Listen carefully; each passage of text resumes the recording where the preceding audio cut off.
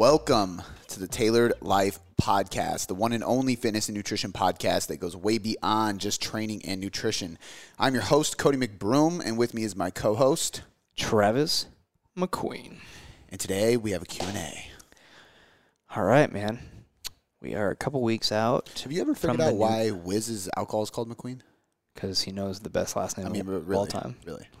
I don't know. There's a designer called McQueen, too. Clothes. Yeah. You know that? Yeah. I stumbled upon a $600 dad hat on Nordstrom. Jeez. And I was like, what the fuck? And it said McQueen on it. And I was like, what is this? And that's the brand. I was like, my ancestors. They gave me nothing. Your ancestors, they're still alive making these hats. Not necessarily. I mean, true. Just because they're dead doesn't mean you can't. The Wiz thing I don't get. The designer's name's probably McQueen. But Wiz the designer of gin? No, the designer of that clothing brand is probably last name McQueen. Yeah. But Wiz, his last name is not McQueen. No. What did that come from? I don't know, man. I like it, though. It's like an Irish name, isn't it? What are you guys? Yeah. Scottish and Irish. Yeah. All the above. Yeah. Something over there. Yeah. Shit. Lost. Oh. There it goes. I was going to talk about you were just talking about designers. The guy that just passed away, Virgil. Louis V. Yeah. Louis Vuitton designer. Yeah. That's wild. Is he the designer or is he one of or? I mean, I'm really sure at this point they have a bunch of designers. Yeah. But I think he might have Is he the V in Louis V? I don't know. Yeah. That's what I was looking into it.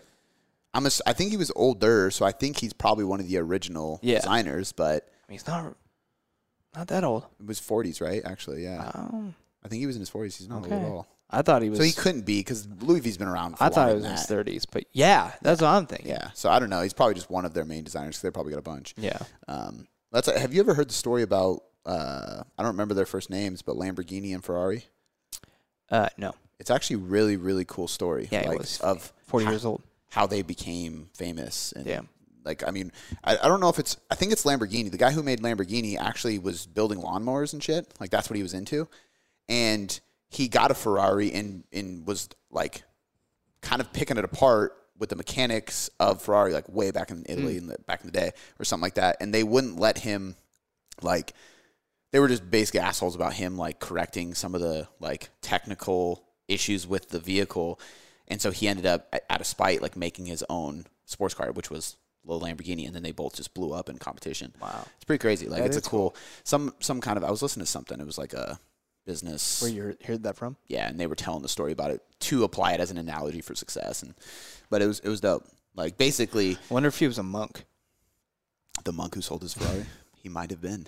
No, I think it's basically just saying, for people who do really well with business, they typically find a problem that needs to be fixed, and they become the best at fixing or providing that solution. Yeah. And actually, you know what? I heard Andy Frisella say it because he used to be in a Ferrari club, and now he's in a Lamborghini club. And I think it's because something, I don't know. He had some issue with, I don't know, Ferrari shit. But nice problem to have. Yeah. But he for whatever reason, he went over and he said he fell in love with Lamborghinis they're just way better. He's into cars, so it's actually kind of cool hearing him talk about the stats of the two. Yeah. And I was like, oh, that's interesting. Because I never looked at them and was like, that one's definitely nicer. I just always see them as the shit. They're just super nice. Not a fan of Lamborghini. Really? No. Just because Andy.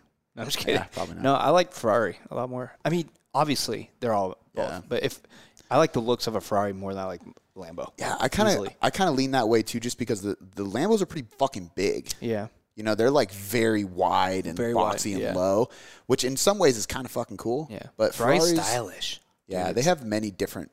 Well, I guess Lamborghini does too, but I feel like Lamborghinis look more similar when they have all of them, Yeah. But apparently Lamborghinis are nicer from a motor and a race and a handling, and which makes sense. I mean, I look at Ferrari more as you could buy a Ferrari as a luxury cruise car, you would cruise around a Ferrari, but Lamborghini's you want to fucking hit the throttle and race. You know what I mean? Yeah. But I probably won't get either. Yeah. I don't think if I had enough money to buy either one of those, I probably wouldn't. Damn, really? Yeah, I don't think I'd buy a Ferrari. I'd get a Bentley way before I got one of those. I'd get a Bentley SUV. I would stop my stuff from doing that and get a Rolls Royce. I like all those kind of cars because I don't like driving fast. I want want to slow down and just chill and cruise. Like, I would rather have a car that is like, Yeah. except Rolls-Royce, like, you kind of have to have a chauffeur. Yeah. Like, I feel like if you're driving your own Rolls-Royce, it kind of defeats the purpose. Yeah. You know what I mean? So I probably wouldn't do that. Like, what's his name? DJ Khaled. He has like That shit is crazy. the stars in the back and Yeah. stuff, and it like lights up. That is crazy. Oh man. Yeah. I don't think so. I think I'm the type that I'd probably spend that money on other shit, to be honest with you. Like property and have like fucking I know. But dune the thing is, buggies when you're buying that, you have money for property, and and that, yeah. yeah. Yeah. You don't have an You're like, shit, man. I'm going down to the last penny. I think I'm getting a Ferrari. Yeah, exactly. No. Yeah. Probably not the best decision. Yeah. But All right. yeah. So let's get on to the Q&A. We got a lot of good questions here. Some from Instagram and some from Facebook today. So we will start with one that, oh my God, we're just going to say it's from Karina. No, go ahead. I wrote that and I was like, there's no way. There's no way. Yeah. Karina Okay. says, can I combine strength training and running if I want to build muscle? How many days should strength training be versus running? You can, but you always have to remember that I would say for like a very general ratio, 2/3 to 3/4 of your training should be proportioned to the main thing that you're after. So if your main goal is building muscle, then I think your main thing should literally be strength training. And your 1/3 or 1/4 of your training should be running. Like, you can definitely do both. There's plenty of concurrent athletes. There's plenty of people who do both. You have to be really smart with how you program and position them, and you have to make sure that you're not doing more volume of one than the other. Unless, I should take that back. You want to make sure you're doing more of one volume-wise than the other, as long as that one thing is your main goal. So in this case, your strength training volume should trump. Like, how many hours you spend strength training should be more than how many hours you spend running or doing cardio. That's like the easiest way to answer it. And you definitely can.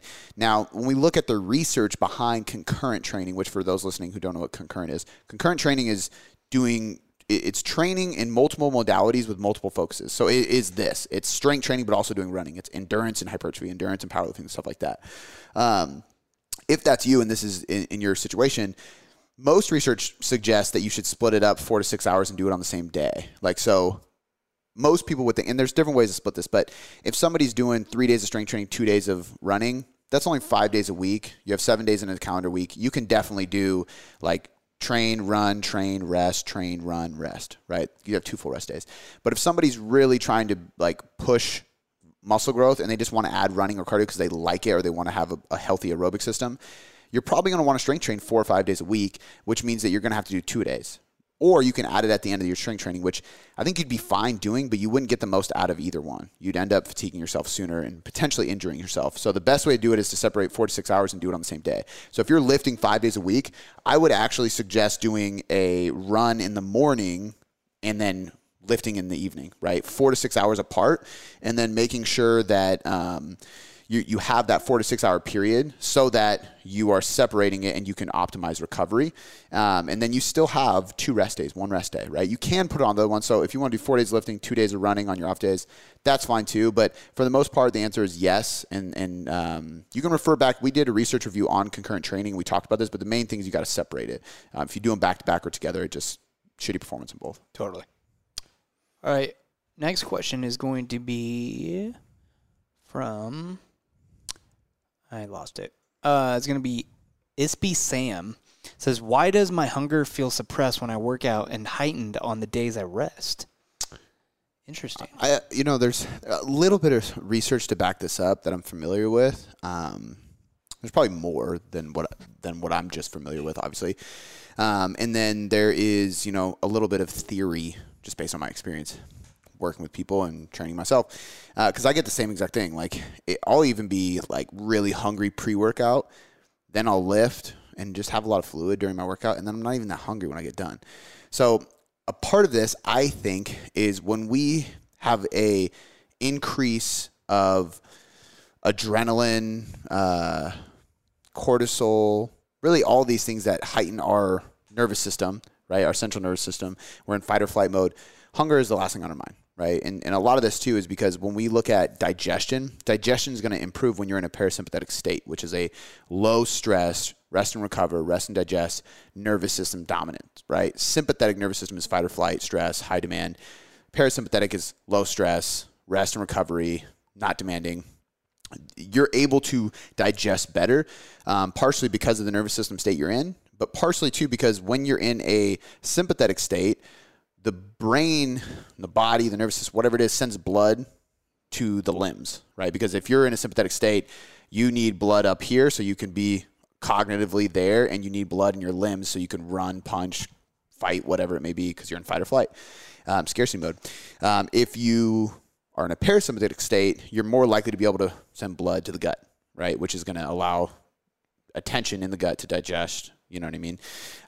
So part of it could be that. Part of it could also be there is a link with, so like when they remove physical activity, they don't see a decrease in hunger necessarily. And I think that's offset because when we exercise, it actually can be an appetite suppressant temporarily, which is also why exercise is one of the number one habits that you need to sustain when trying to lose weight consistently. And I'm going to record a podcast on this, so whether you're listening to this after or before I record it, I don't know. But it's on basically how people sustain weight loss. And one of the things was training is like one of the most documented things in research showing how people sustain fat loss from a dietary perspective is by having the habit of consistent exercise. And there's an appetite regulation effect from this. So part of it is that, I think, because you obviously have a stimulation of hunger hormones up and down from training. And then the other part is, I think when you're training, like, you're just not hungry. I mean, like, I don't know about you, but I'd throw up if I ate something in the middle of a training session. Yeah. Because that's not where my mind, my blood flow, anything is focused on digestion right now. It's focused stomach, on training, you know. So I think that's the biggest thing. I think mainly it's that. And then we got to remember too, like I always tell people, this is the problem with carb cycling. Like there is some, like realistically for fat loss, there's not much value in carb cycling because, and I did a whole video and a blog and a podcast on this. So we have tons of content on it. We'll link the blog in this episode, and in the blog, I have everything linked in there. And, I talk about, you know, carb cycling can be a good way to adhere to a deficit for some people, because for some people it helps having really high days and then really low days. It's easier for me to grind it out and have a really low carb day and have a really high carb day because it's a sense of reward, versus for some people it might be, and I'm not saying me as in it's easier for me literally, but for some people that's easier versus moderate carb intake throughout the week, right? But if we go to the end of the week, the caloric difference is, it doesn't change. If calories are equated, there's no difference between carb cycling and non-carb cycling for fat loss. Now, if we look at performance, there may be some advantage of shuttling more carbohydrates around the training session, making it more advantageous to have higher carbs around those. But at the same time, when I work with people who were focused on performance and recovery from a stress perspective, because they still have aesthetic or health goals, I don't like that because, you know, when I train really hard today, I'm recovering tomorrow. So if I'm recovering tomorrow, I need nutrients tomorrow. If I'm putting all my nutrients in my higher calorie days on the days that I'm actually training, then I'm having less calories on the days I'm not training, which are the days that I'm recovering between the days I'm training, right? So those are the days I actually need more nutrients to make sure that by the time I get back in the gym to train, I'm good and I can perform because I recovered. So if we look at glycogen depletion and replenishment, it's not a quick process. It's 24, 36, 48 hours. So realistically, tomorrow, after a heavy leg day today, I would actually be more depleted tomorrow and more ready to replenish versus, you know, I mean, really the window after you're training all the way up to tomorrow, but it's not this like finite window that you're like in a box, right? This anabolic window. So I don't even remember the original question, but I think that hungry. Oh, right. Yeah. So I think that's part of it. So I don't think there's any value in carb cycling for that reason. Yeah. Like I think it's fine to have. Most of my clients get the best results when we have calories on the same every day. And I have a lot of people who ask me, like after I give them their initial nutrition prescription, should I have those calories every day? Like even on my rest days? And I'm always like, yep, same every day, like consistent. Building that consistency is the best route. Totally. So. All right, cool. The next one's going to come from Hi Kristen. It says how to approach clients that simply aren't putting in enough effort. No tracking, not training, but they feel frustrated by not losing weight. Be blunt. Education builds compliance. So if there you go. People get educated, they will comply better. So usually there is a gap. Even if you feel like you're trying to educate the person, there is a gap there. They don't understand what you are telling them. And you have to remember that if you're working with somebody who has very low nutritional competence, which is something I've been talking about a lot lately, they don't comprehend things as well as you do, which makes sense. I have a very, very high nutritional competence because I've been tracking macros for a fucking decade and I've been coaching people for over that. It's really easy for me to understand this shit. If you tell me something about nutrition, it's going to click. I'm going to be like, that makes total sense. You know what I mean? It'd be like me telling you, hey, you mix green and yellow, it makes blue, right? That makes sense. You learned that in preschool. You've learned it every year since. It makes sense. Two colors go together, right? That's how macros, that kind of shit works with me.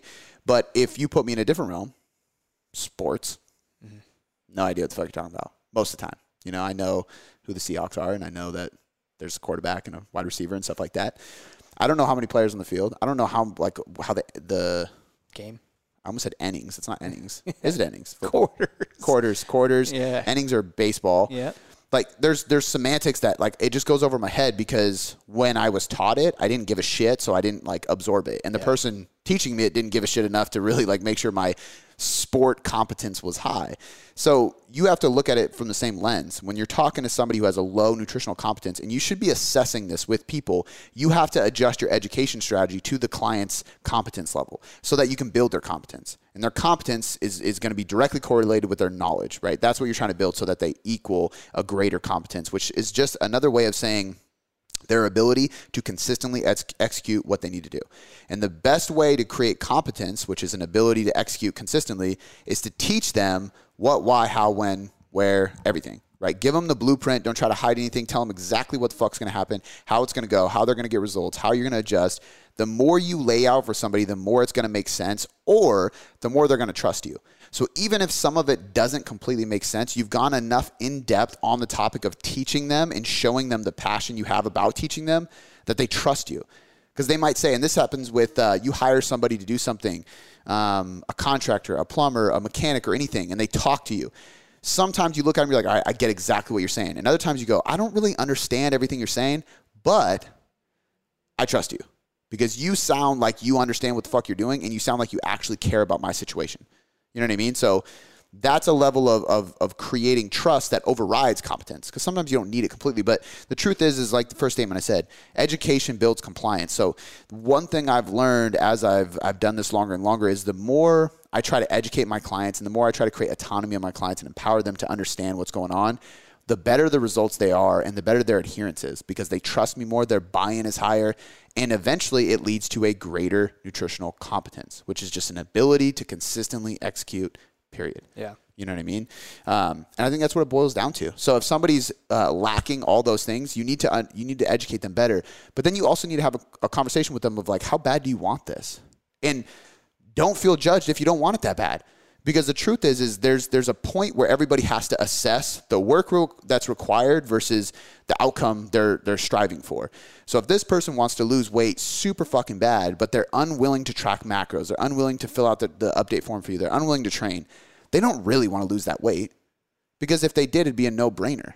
They would remove those things. Anything in life that we really want, we make sacrifice to get it. Absolutely. Period. So if you really wanted it, it wouldn't be a matter of if or when. It's a matter of how, right? It's a matter of how do I do it? How do I create this competence so that I can do it? So sometimes you have to have that conversation. I've had this conversation with clients, and it's not an easy one, especially when you first start having these. The more confident you get as a coach, the better it is and the easier it is. And the more breakthroughs you have with people. But talking to people, I had a conversation with somebody about this very recently, and we actually kind of switched his plan and this is the level of seriousness and all that kind of stuff, because I straight up asked him, I was like, man, why are you doing this? Like, why do you really want this goal? Like, do you really want this goal? Is this really what you're after? Because your consistency doesn't line up with what's required to get you where you want to be. And if you don't really... Where you say you want to be. Where you say you want to be, exactly. And if you really don't want to be there that bad, you just like the idea of it, or somebody said something, or you said something to somebody, or you told me that originally, and you don't have the heart to tell me that you're really not into it anymore, that goal is not that important to you because you think you're going to let me down as your coach, you need to like backtrack and just open up and be like, I don't think my life supports that, and that's not what I want, right? And that's actually what this person did, and we just backtracked. I was like, bro, I don't care what you want. I just want to help you get there. That doesn't matter to me. If you want to get shredded, or you want to get jacked, or you want to change it all, you just want to be healthy. Yeah. And it doesn't matter. So for him, it came down to balancing stress from work and having more time with his family, which means less time in the gym, less time dieting, more flexibility, and slower progress, if any. Sometimes just maintenance. I'm like, dude, that's fine. If that gives you what you actually want in life, then that's perfect. But you, as a coach, you have to be willing to have those conversations with clients and be like, hey, look, this goal you say you want, this is all the shit it requires, right? This is the reward you'll get at the end of it if you make these sacrifices, and it will feel amazing when you get there, just like you imagined. But you have to accept the work, the sacrifice, the time, the effort, all these things in the middle that are between you right now and the you want to get to. And if you can accept those things, then we can move forward. If you can't, then we need to figure out a different goal, and that's fine. It's your goal, not mine. But I think that ultimately that's the conversation a lot of people are afraid to have with clients, because their worst fear as a coach is them going, you know what, you're right, I don't want that. I don't need to hire you. And they're like, fuck, I just worked myself out of a job. But 9 times out of 10, that's not what happens. I would say 75% of the time the person goes, fuck, you're right, and I am willing to do all those things. Right? Maybe they don't say fuck. Some of them do. But they'll go, you know what, you're right. I'm going to make the time. I'm willing to learn. I'm going to track. I'm going to do that. And they actually get on board because they realize, like, this is just the price you pay to get where you want to be. Yeah. And then 25% of the time, they don't fire you. They just go, you know what, you're right. Can you steer me in a different direction? And that's happened to me tons of times. Even so, I filmed a video for a guy where I straight up said, I might be talking myself out of a job right now, but like, man, this is my honest advice from man to man to you, like what I think you should do. And like, when we look at what's really important of your life, your marriage, your family, like those kind of things, and this is a different person than the one I was just talking about, like, dude, that overrides getting super lean, or like, he's really into fitness, so he wants to get shredded. That overrides macros and tracking all this stuff. So like, we got to like find the balance here. And even if this works me out of a job, but you're happier and better off with your family because of it, then I win, man. Yeah. That's all I want. Yeah. And what really needed to happen is they need to have a conversation with him and his wife, figure out how to balance it, so on and so forth. And that's what they did. And now he's cruising. I thought he was going to be like, you're right, man, I'm done. Yeah. But that was like my honest coaching feedback. You know what I mean? So you just can't be afraid to have that conversation as a coach. I want to take a brief moment to interrupt this podcast and shout out our sponsor, Legion Athletics, the world's #1 best-selling brand of all natural sports supplements. Guys, if you're listening to this, you probably take supplements. I'm assuming you take a whey protein. You probably have some pre-workout. If you're really focused on health, you might take a multivitamin, a greens drink, a fish oil, whatever it is. Legion probably has it. And they are going to be using science-backed ingredients. Everything is actually dosed effectively and clinically proven. Everything is naturally sweetened and flavored. Everything is lab tested, made in the U.S., and you're going to get a money-back guarantee. So the reason I'm bringing this up is not only because they're a podcast sponsor, but I truly value the team at Legion, and I truly value what they are doing in the supplement space. And one of the things that is really frustrating for a lot of people that come to us is trying to find a brand where they can actually get quality supplements and they can trust the result that's going to come from them. Most people just search Amazon for the best result they can find, and they trust Amazon reviewers. And don't get me wrong, if something has a lot of stars and good reviews, that's awesome. But you can also pay people to leave reviews. So go with a company that you can trust, that is backed up not only by science and actual researchers in the lab doing things, but coaches like myself who have tons of experience and use this stuff on a regular basis. So guys, stop wasting money. Stop searching and searching and searching for the best product out there, and just jump on Legion Athletics. They are the best, and I promise you that. You can head over to buylegion.com/boomboom and save 20% on your first order and start earning points so you can get kickbacks on future orders and eventually free products. So one more time, that's buylegion.com/boomboom. Without any further ado, let's get back into the podcast. Okay, so we'll go to the next question from Paige Babb. It says, hey, Cody, I just got some blood work done and my BUN, creatine, and liver enzymes were elevated. Do you have any advice on how to lower my levels? I'm a college athlete and eat mostly whole foods. If this is not up your alley, do you recommend seeing a naturopathic doctor or an internist? Internist. Internist? Internist. I don't know what that is. So she said the creatine and BUN. Yep. Few things here. Number one, I am not a doctor. I am not a physician, nor am I a naturopathic doctor. Also, I don't recommend naturopathic doctors. I think that most of them are not the best people to go to. And I'm sorry if anybody listening here is a naturopathic doctor, and I'm not trying to talk shit or talk down. I think there are good ones out there, just like there's bad everything and good everything. Everything in life, there's bad versions of blank person. There's good versions of blank person in every field. Naturopathic doctors in my experience, tend to work off of pseudoscience and get you to buy supplements. Like that's typically what they do. They make you do like food sensitivity tests and stuff like that, which have been debunked. And the enzymes that are spiking, the IgG enzyme test for sensitivities, don't actually correlate with what you're actually allergic or sensitive to from nutrient perspective. So it's kind of a waste of money. They prick you, they tell you what you're sensitive to until you stop eating it. It does nothing for your health at all.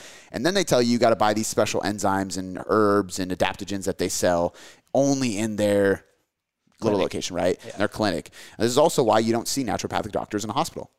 Why is that? Because they have their own little specialty clinics where they try to talk people into going to. So I'm not a fan of them. I don't think they're the best. I think there's good ones out there who are smart that kind of pave their own path because you have the freedom. Whereas if you're a doctor in a hospital, you can't really pave your own path. You got to go by the book.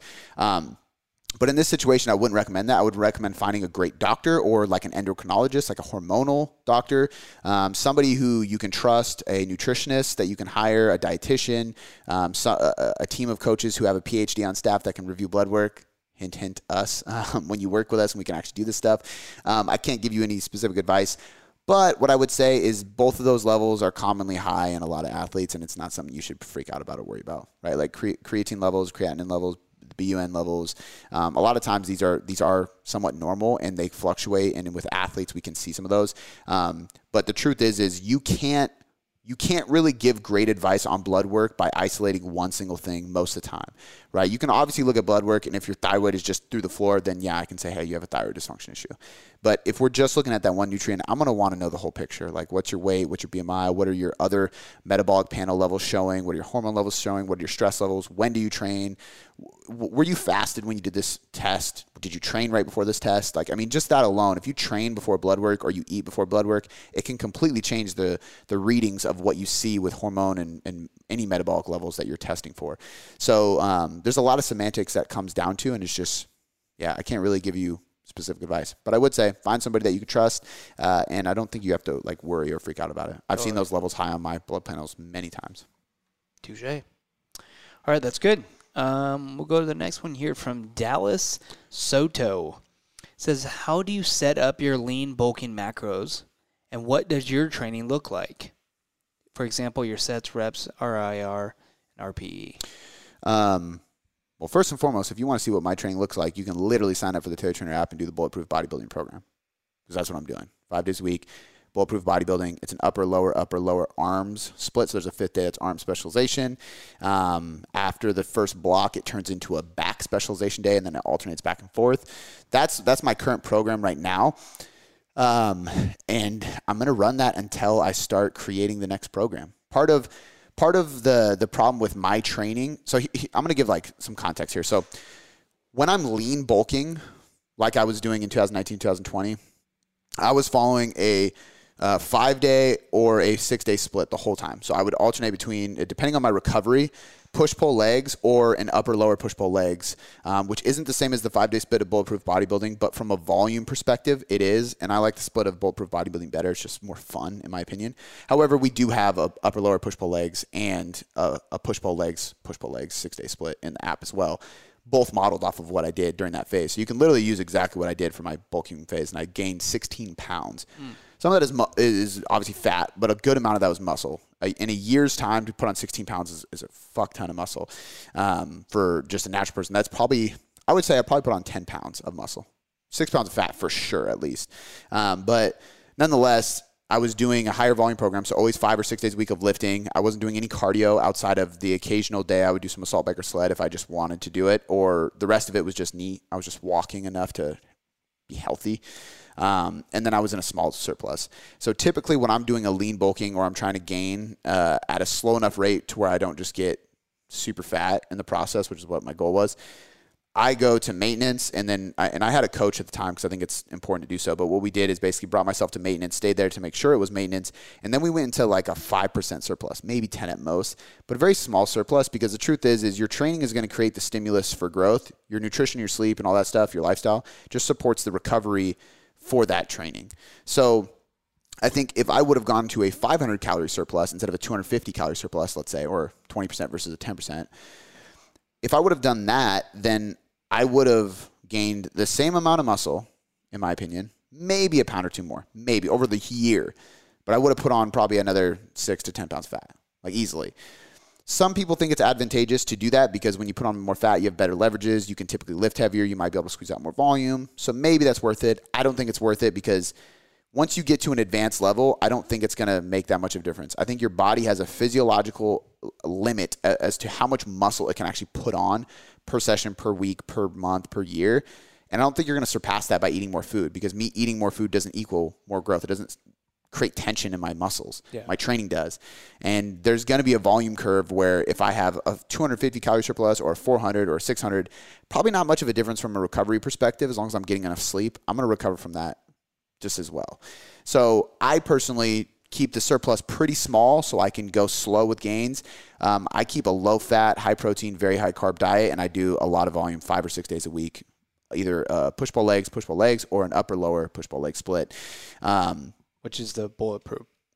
Bulletproof bodybuilding is upper-lower specialization day. Yeah. And the specialization day alternates. So I did it a little bit differently, but if I would have gone back, I would have done bulletproof bodybuilding because I would have created it for that period. I didn't create it then. But either one works. The point is they're all in the app, so go check that out. You can TaylorTrainer.net. Does that still work? That URL. So that should be in the description, or you can just head over to TaylorTrainer.net. The links are basically everywhere. But check out the app. You can $27 a month, you can get access to all of those programs. The surplus should be pretty small. High carb is ideal. And right now, my training and nutrition is more around maintenance. I'm basically like at maintenance, and I'll dip into so I'm on a diet break this week, but I dip into a deficit. I'm doing like 2 to 3 weeks of deficit and then like a full week of diet break. Very, very casual, just slowly trying to get leaner. But I'm like, same exact principles and philosophies of that very, very small surplus, but in a deficit. And my training has been bulletproof bodybuilding, but it's probably going to change soon because I'm going to start working on the next program. Yeah. And I worked on bulletproof bodybuilding for a while, and I'm going to build out the next few phases of it soon. But that's for me, I'm not at a point where my goal is to build a lot of muscle or anything like that. Since I'm just trying to get leaner very slowly and just make sure I'm getting stronger. My training is far less structured than it has been. I mean, it's been pretty damn structured lately because I've been doing bulletproof bodybuilding, but I program hop every few months, probably 1 or 2 months, because it's like more important for me to test programs and create things, which it does make my results suffer. I would get better results if I did what I told people to do, which is do a program and stick with that program for 6 months, months on end, that split, that volume, like just progress that. You get better results from that. However, it's fun for me and it's a creative process. I have to do the shit that I'm writing for people in order for me to really believe in it and know that it works. Yeah. You know what I mean? So the application. Yeah. So my results are going to be subpar, but I also think that, especially after the 2019 period where I really tried to put on a lot of muscle, I think I squeezed out everything I could for the most part. I'm sure I could build more muscle if I got just unbelievably dedicated to bodybuilding.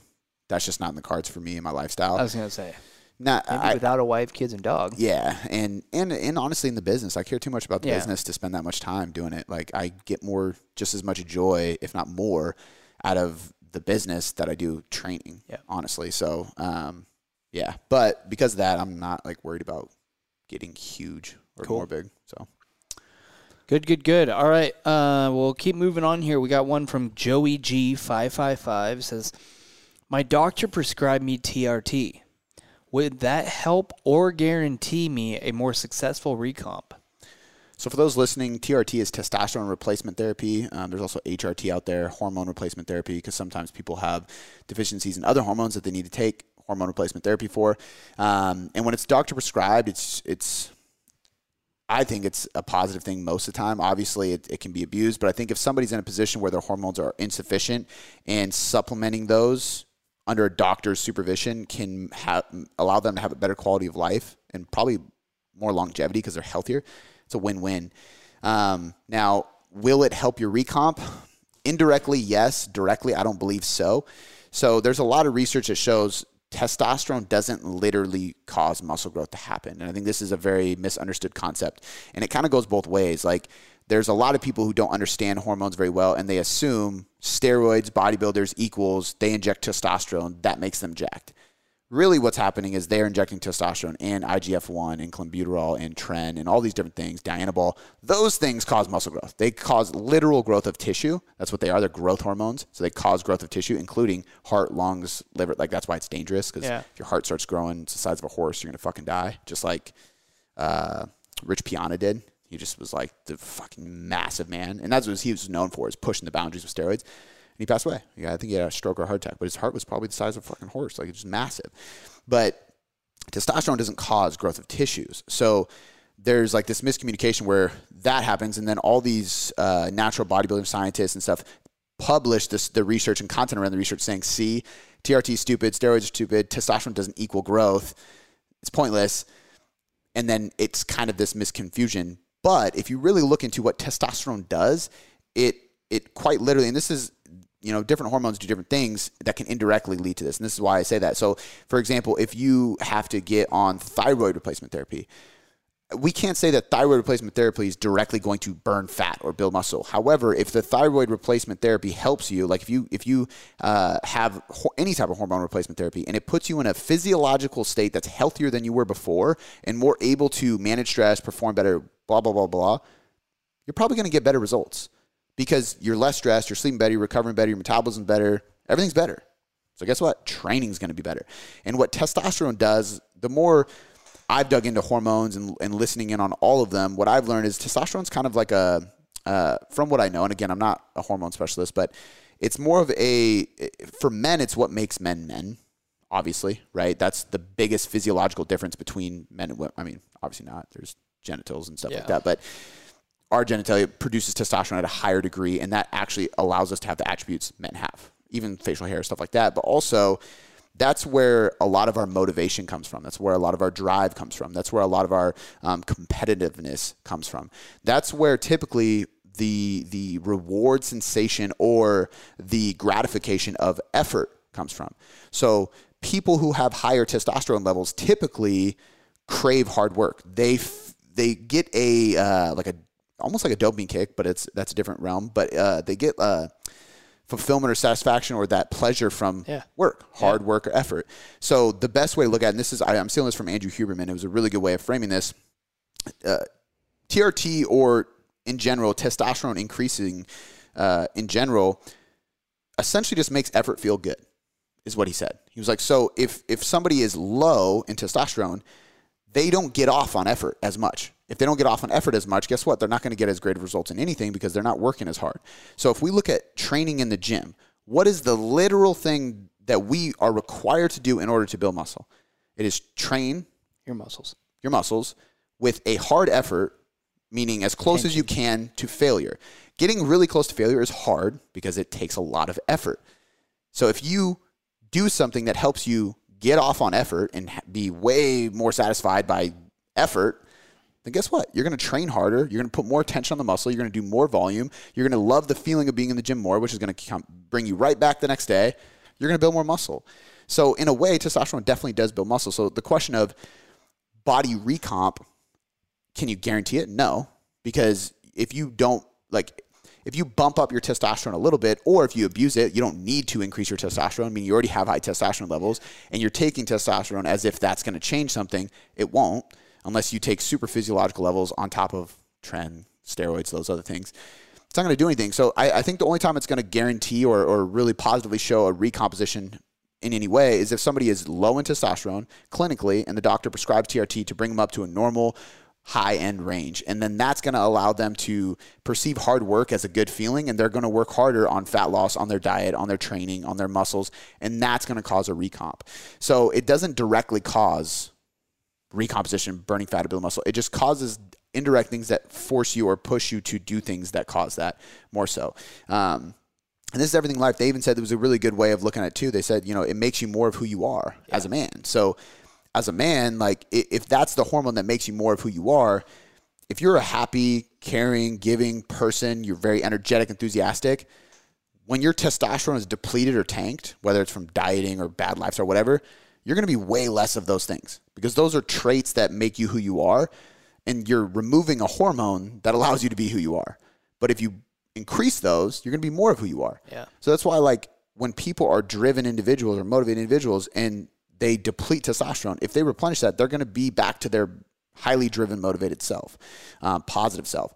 In the same token, there's stories of people who are angry individuals, who are not nice people. And when they use testosterone, guess what? They're more of who they are, which is an angry fucking asshole. Yeah. So this is where like roid rage comes from, the steroid idea of that steroids make you an angry, hurtful, crazy person. It's probably not steroids. It's probably these things that are making you more of who you are. And that person was already a raging, crazy kind of person in the first place, right? And that's why those situation stories are very few and far between in the first place. Yeah. And I also believe too, like obviously I don't have an experience with any of this, but when you start mixing a bunch of different chemicals, like all those different types of steroids, that's where like who fucking really knows, you what's know? in there. And if you just have a little bit too much of this or not enough of this to balance this or whatever, it's like, I mean, that's a world that I'm too afraid to even. Not willing to dip your toes in though. I don't like to even coach that. Like I've worked with people who have been on steroids, but I always make it very clear at the beginning. Do you have somebody who is watching over this with you, like a doctor or somebody? Because there are doctors who help people monitor these things. And if the answer is yes, cool, let's do it. And I've helped people and I've worked with people that are on steroids and I've gotten great results through diet and training. But I'm like, I'm never going to give you advice on that shit because I don't understand it. Yeah. It's like Breaking Bad. Yep. You know what I mean? Fucking chemical math equations and shit like that. It's chemistry. Yeah, definitely. But yeah. Damn. All right. We got one more question today, guys. It says it's from TJ Horn 32.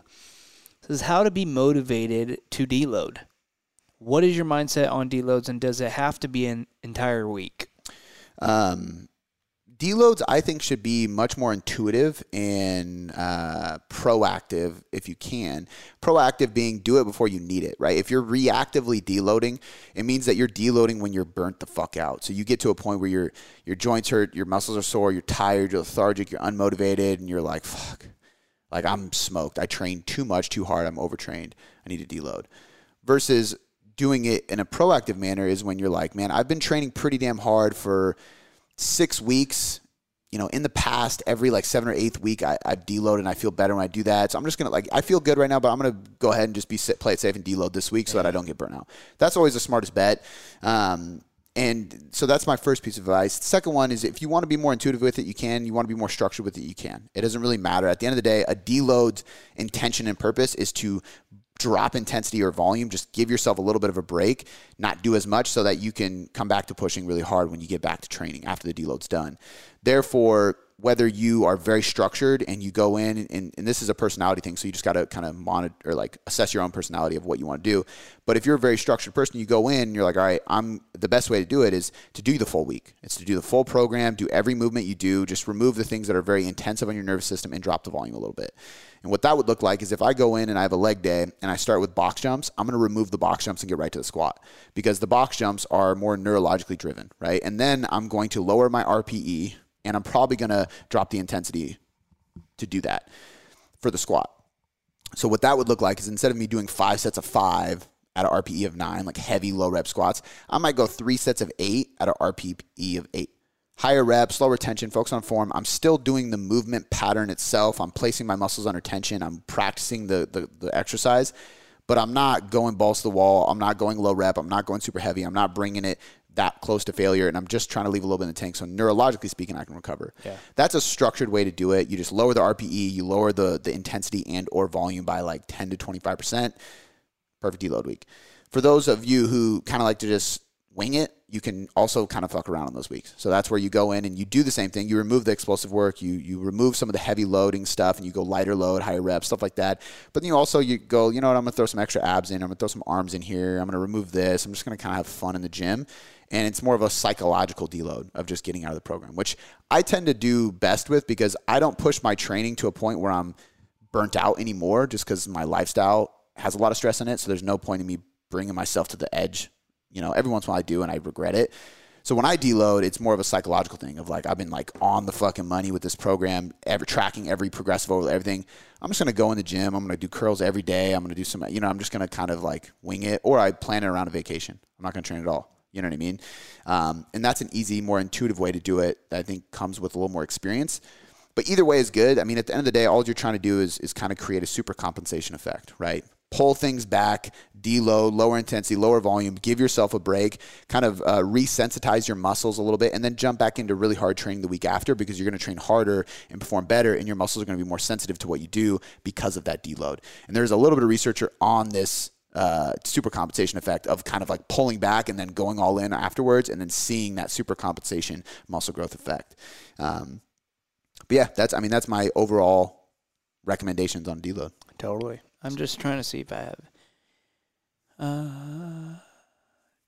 Yeah, that's it for today. So, cool. All right, guys. As always, leave us a 5-star rating review. Leave us a question. So if you're following me on Instagram, you can always ask there. Join the Facebook group. That's in the description as well. And there's also a form that says Ask Boom Boom. I am Boom Boom if you're new to this podcast. We should probably change that, like ask Cody your question. Yeah. So like the veterans know I'm Boom Boom, Cody Boom Boom McBroom, but I haven't been called that for a while. So maybe we'll change that. But point is, click that. You can fill it out. You can ask us any question for the podcast that you want, and then we can bring it up and answer it for you on the next episode, on the next Q&A. So leave us a 5-star rating review. Share this on Instagram. Tag me. We appreciate you guys listening, and we will catch you next time.